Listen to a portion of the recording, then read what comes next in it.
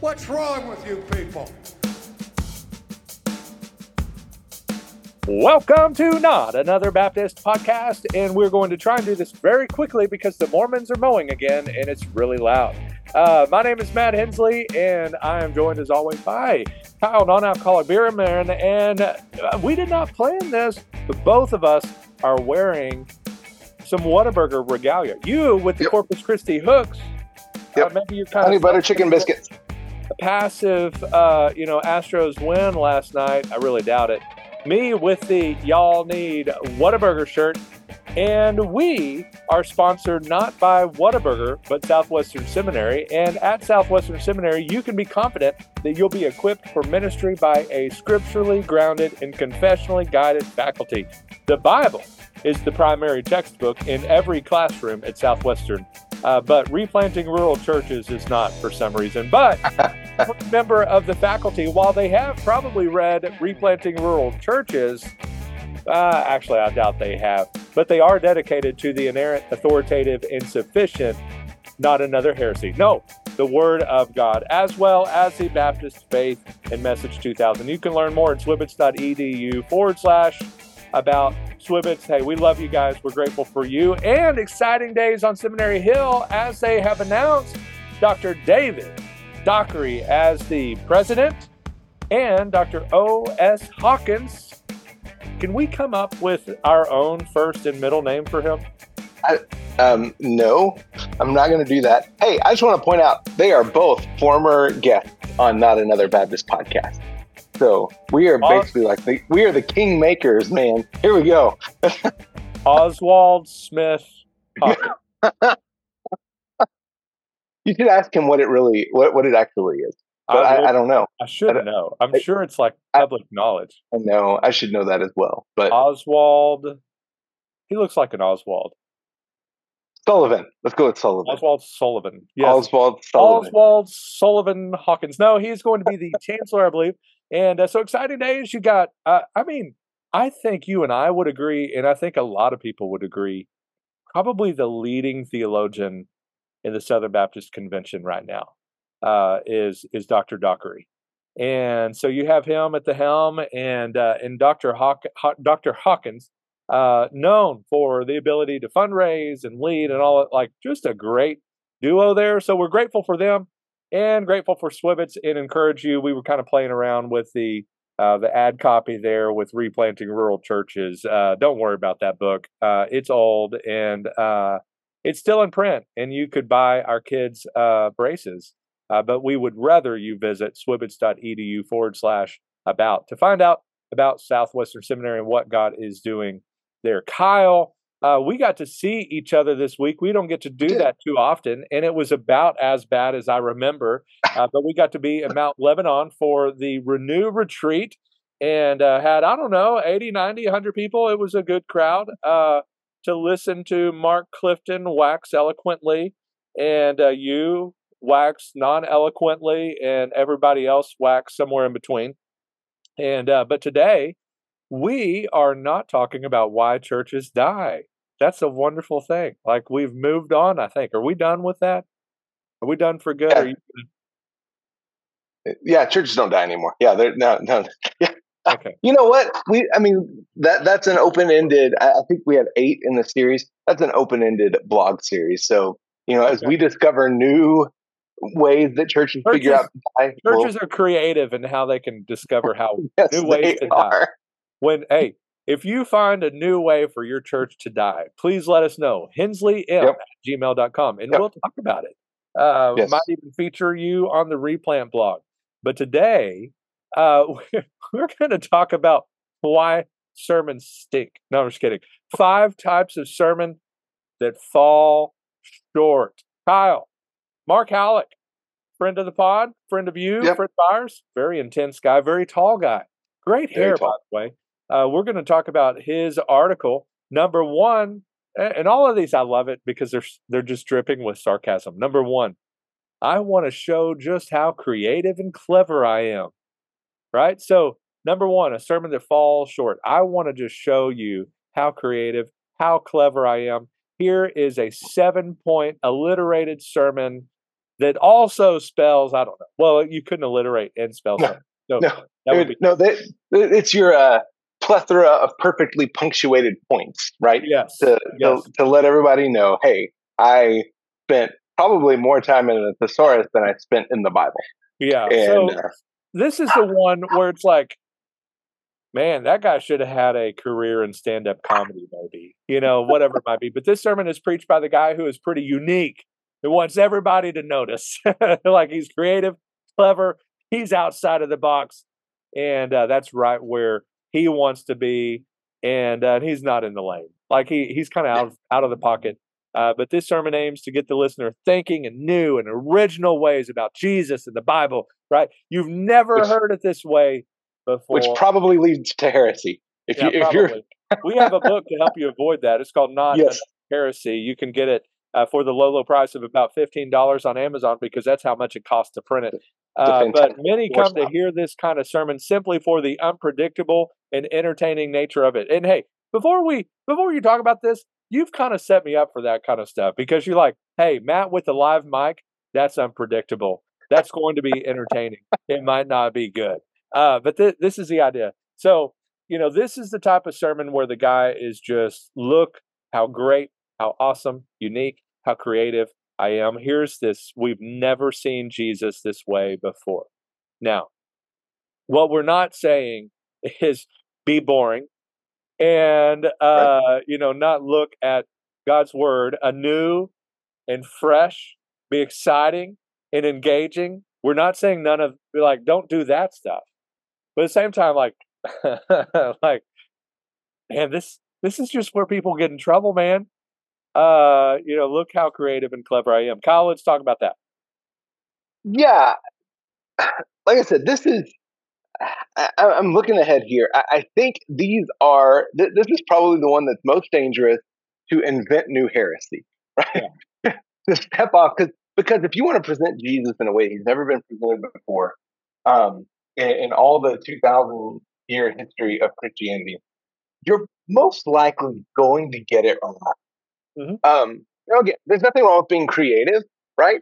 But it's so easy just to go overboard and to try to go too far. And really, I mean, you can preach a good sermon that's simple. You do not have to break new ground. You do not have to invent new ways to describe Jesus.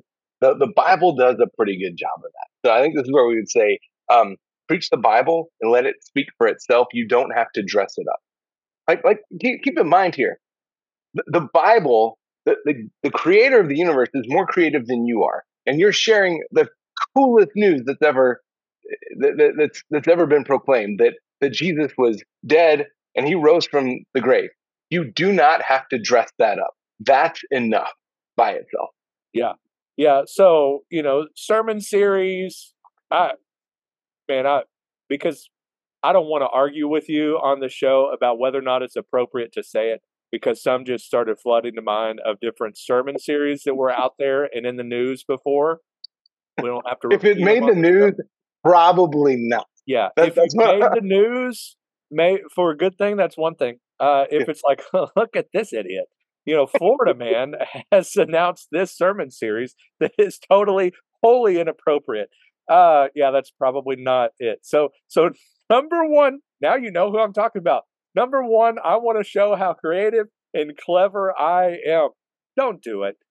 Don't invent new ways to be a heretic. Leave that to me. Number two, I want to be real, authentic, and vulnerable at all costs.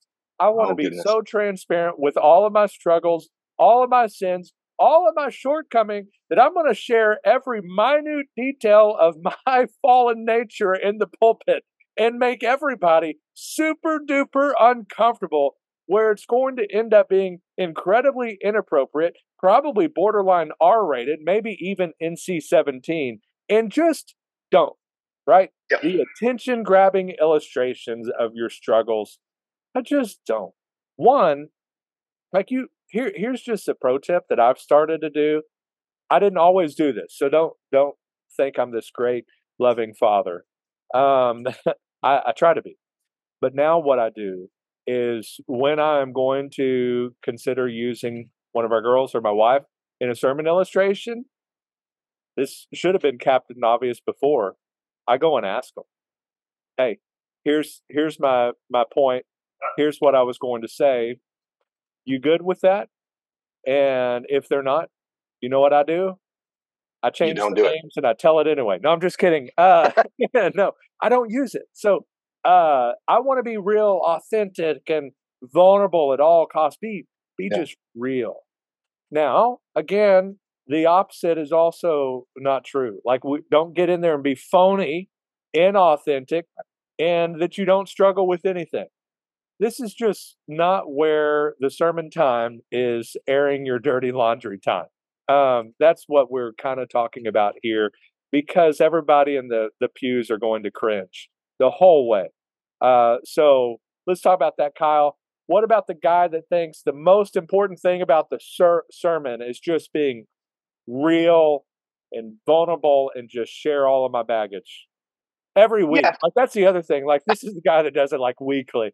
Like, so there is some truth to this, right? You do want to be real and authentic and vulnerable.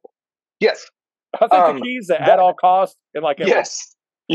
That comes really when you are the same person in the pulpit that you are greeting people after church, that you are when you see someone in Walmart or in a restaurant or at a football game, right? So you're not putting on like a fake persona when you step into the pulpit. You're not changing your personality when you step into the pulpit. That's how you're real and authentic and vulnerable. It's okay to share about life experiences. It is not okay to overshare about life experiences.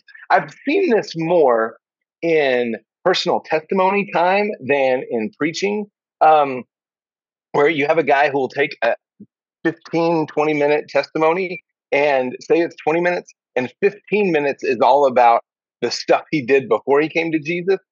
And then, the last like 2 minutes is, and then I got saved and now I'm in church every week and thank you for listening to me. Right. And so like what you do, and part of that is you go, your listeners will go, wait, what was it about the second part of that was supposed to make me say the first part of that was not worth it? Yeah. And then also thankfully, I think this is kind of stopped, but we kind of went through a fad where it was almost cool and acceptable to use vulgar language while you were preaching, like drop some, 4-letter words in there just to say, oh, hey, I'm still cool. I still use these words. And just, you don't have to do that. Again, this goes back to, I need to let everyone know, how great a savior Jesus is and how messed up I am. Listen, if they get to know you, they're going to realize that anyway. You don't have to play it up. You don't have to overshare. All you have to say is, listen, there are struggles in my life. I'm not perfect. Jesus is still working on me as well. And everyone else, I think, will go, good, yeah. Him too, right? You don't have to share all of your inappropriate thoughts that you've had in the last 6 months. Yeah. All right. Number next, I am passionate about biblical and systematic theology, and you should be too. This is also known as I'm a Calvinist, and you should be too. So some preachers, they're right out of seminary. They know everything, and they want you to as well. And they've got all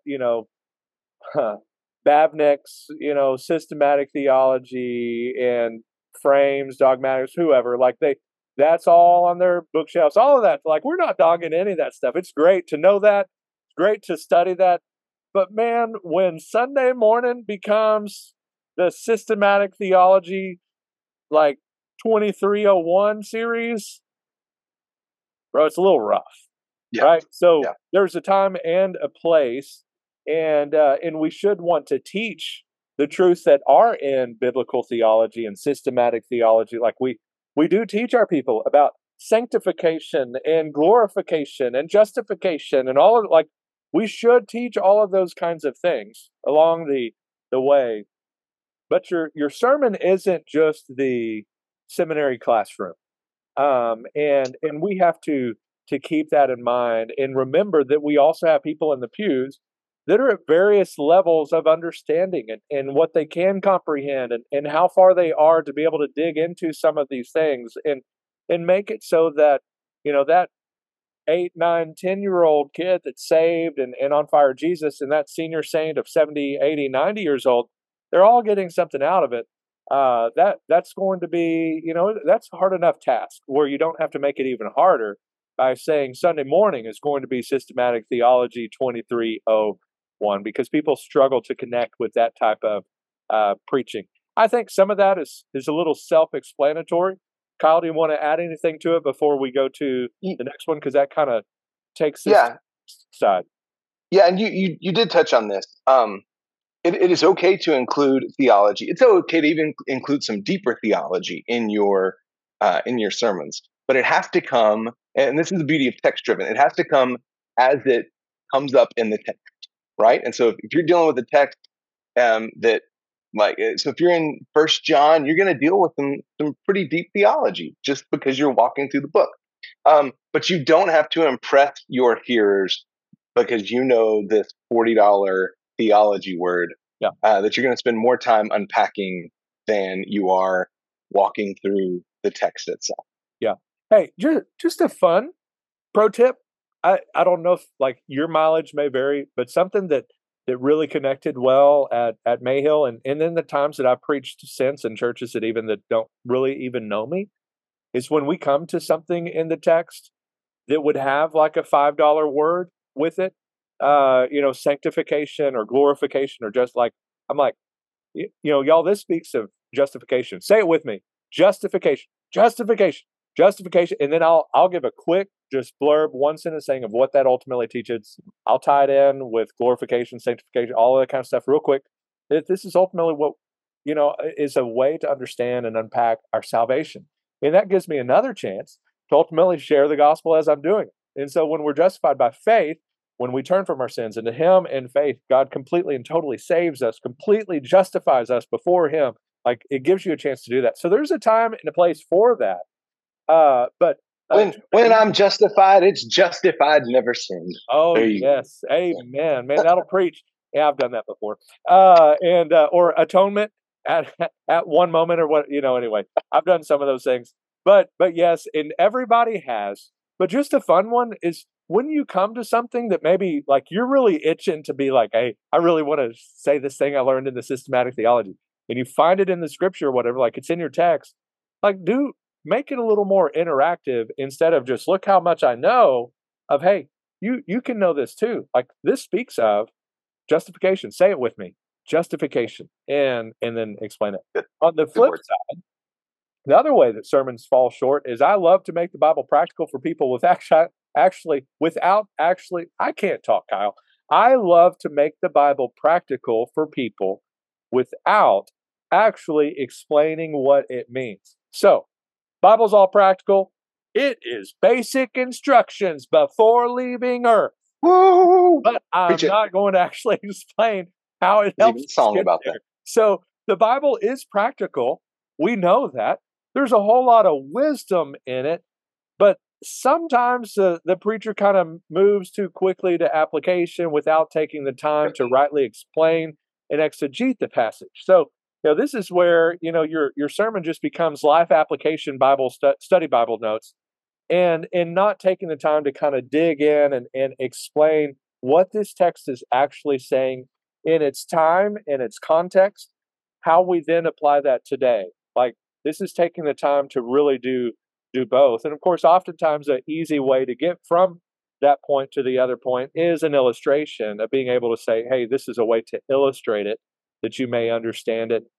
Just as Jesus did, right? The building a house, planting a tree, all of those kinds of things we see throughout Scripture that we can help our people. But if it's one thing for the Bible to be practical, we have to also explain what it means. And so that's number 4. Kyle, anything there? No, I think you hit on it. Don't rush too quickly to application. without explaining why this made sense to the original hearers, because that will help your people understand and apply it in a way that's not just super shallow, but they'll actually have an understanding of why, why did Jesus, if he's standing in the temple and he's teaching, why is that important rather than just jumping to, here's what he said, here's what we should do with it, right? Yeah. All right, number 5. I want to inspire you to live the purposeful, prosperous, victorious life you deserve. In other words, your best life now, preacher. Every day Friday, preacher. Encouraging, positive K-Love, preacher. No, I want to inspire you to live the purposeful, prosperous, victorious life you deserve. Yes, Jesus came that we may have life, may have it in abundance. Yes. But you got to be very, very careful here. Yep. And so let's talk about that a little bit, Kyle. So talk us through why does this fall short when somebody's all about your purpose? God has plans for you to prosper, not harm you. Not harm you. You have victory. Victory in Jesus. This is what you deserve, my brother. Let's talk about that. I'm trying to think of a nice way to say this. It's incredibly shallow, and oftentimes these types of sermons sell a false bill of goods. So you do these things, you're going to have a happy, healthy life, even if it's not full blown, prosperity gospel nonsense. The idea behind it is, if you live this way, if you live good things happen to you. And that's just not always the reality, right? I mean, that's just not the way the world operates. In fact, I would say so much in Scripture, you see people who sought to live right and things did not necessarily go well for them. And so all throughout Scripture, we see God working in the mess. And this, I think, seeks to remove the messiness out of the Christian life, remove the messiness out of sanctification. And God will turn your mess into a masterpiece. Ooh. All right, that's it. Let's have the time for the choir to sing. Yeah. It's here's the deal. The gospel is not good news unless you realize the bad news. Yep. Right. And so it's one thing to jump to the get out of hell free card and glory, and we're just trying to go to glory and all that. It's great. I think it was Edwards that said, "Lord, stamp eternity on my eyeballs." Yes, all of it. We're not saying that life isn't to be purposeful. There's not even some measure of prosperity or victory. We sing about that. All of that kind of stuff is fine. But we have to also keep that in balance with the horrors of hell, the ugliness of sin, and everything else. And so it's kind of like the same thing with the Roman road. There's a reason that it starts with all have sinned and fallen short of the glory of God, and the wages of sin is death. But then it transitions to some good news, and then how to ultimately receive it. And so that's the same thing true with your preaching. It can't all be the rose-colored sunshine and daisy. Everything's going to be great. Prayer of Jabez every Sunday, that kind of deal. It's got to be everything, that because we're not promised a pain-free, exciting, me-centered life. That's the last thing that we're promised. We're essentially promised. You are signing up to die because we're called to die to ourselves, to hate our father and mother. What does that mean? So that is the call to follow Christ, and it is a call of suffering, and it's a call of sweet joy and communion with the Father and fellowship with Him who suffered on our behalf. And so, all of that stuff is beautiful and doesn't need to be avoided in our preaching. So, Kyle, I want to give a 6 that's not in the article. I never remember on or in the article. So number 6 is sound just like Billy Graham, Adrian Rogers, Matt Chandler, or whoever your favorite preacher is.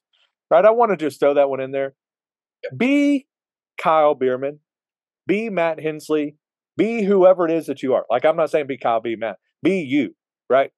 Who you are out in the street, in the office, at the coffee shop, at home, needs to be who you are in the pulpit. Don't change and be Billy Graham.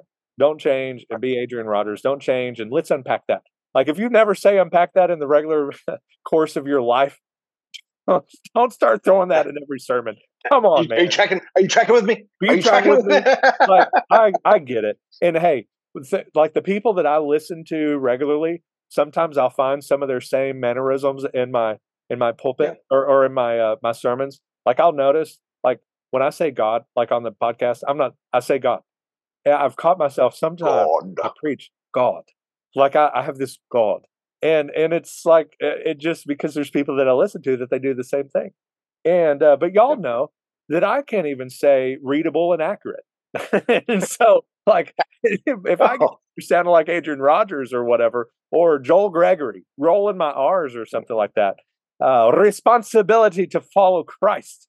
Like, if I start sounding like Alistair Begg, you know who I've been listening to. Something's gone terribly That's a bonus one. Be you, man. Like, God made you, God loves you, God called you, God equipped you. God wants you in that pulpit. He doesn't need you, like, I don't know, identifying as Billy Graham up there. Just be yourself and preach. So if you find, and if you find yourself like in any of these pitfalls, stop it and never do it again. Yes. There you go. Yes. And remember, as you do your invitation, the buses are waiting. Throw that in there, and it's guaranteed to work. Hey, here's the thing. Some of this, all in a little bit in jest, a little bit of sarcasm, kind of over the top deals. Very few people are entering the pulpit saying, like, this is what I want to do. But we do sometimes maybe err in some of these areas. But guys, one of the things that we don't want to do in this episode is beat you up with your preaching. God is using your preaching, however good, bad, or ugly you think it is. And I've got a tweet that will go live because I was writing it while I was watching baseball at like 11 o'clock. The Astros were actually winning finally. And so I was in a good mood. And I wrote this tweet about one of the greatest hitters of all time. And I don't have the numbers in front of me. And so I want to just share this as just an aside, since we've kind of talked about how not to preach today. But Tony Gwynn. Tony Gwynn is not on the leaderboard for home runs. But he is on the leaderboard for singles and RBIs and batting average and everything. The dude just got on base. And I started thinking about that in turn. Like, right now, who gets the press is Shohei and Aaron Judge, knocking out home runs, robbing one another of home runs, all that kind of, like, that's cool, all of that. And there's going to be Sundays that you hit an absolute bomb out of the park home run. But what you need to do is just keep hitting singles. Just keep being faithful. Just keep preaching the word faithfully week in and week out. As Eugene H. Peterson says, a long obedience in the same direction. Just keep hitting singles. Advance the runners. Just keep hitting singles. And most of all, trust God with your faithfulness. So leave it in his hands. Trust him. And man, on Sunday, preach your heart out and then take a nap. God is still working long after you've said the closing amen. So, Kyle, any final thoughts, and then send us out? No, hey, you can find this at the Replant blog, replantblog.com. We'll link to it in the show notes as well. Thanks, Mark Halleck, for writing a fire article and letting us reshare it on the Replant blog. Thanks for listening, and until next time, may your coffee be as black as night and as bold as the gospel you declare. What's wrong with you people?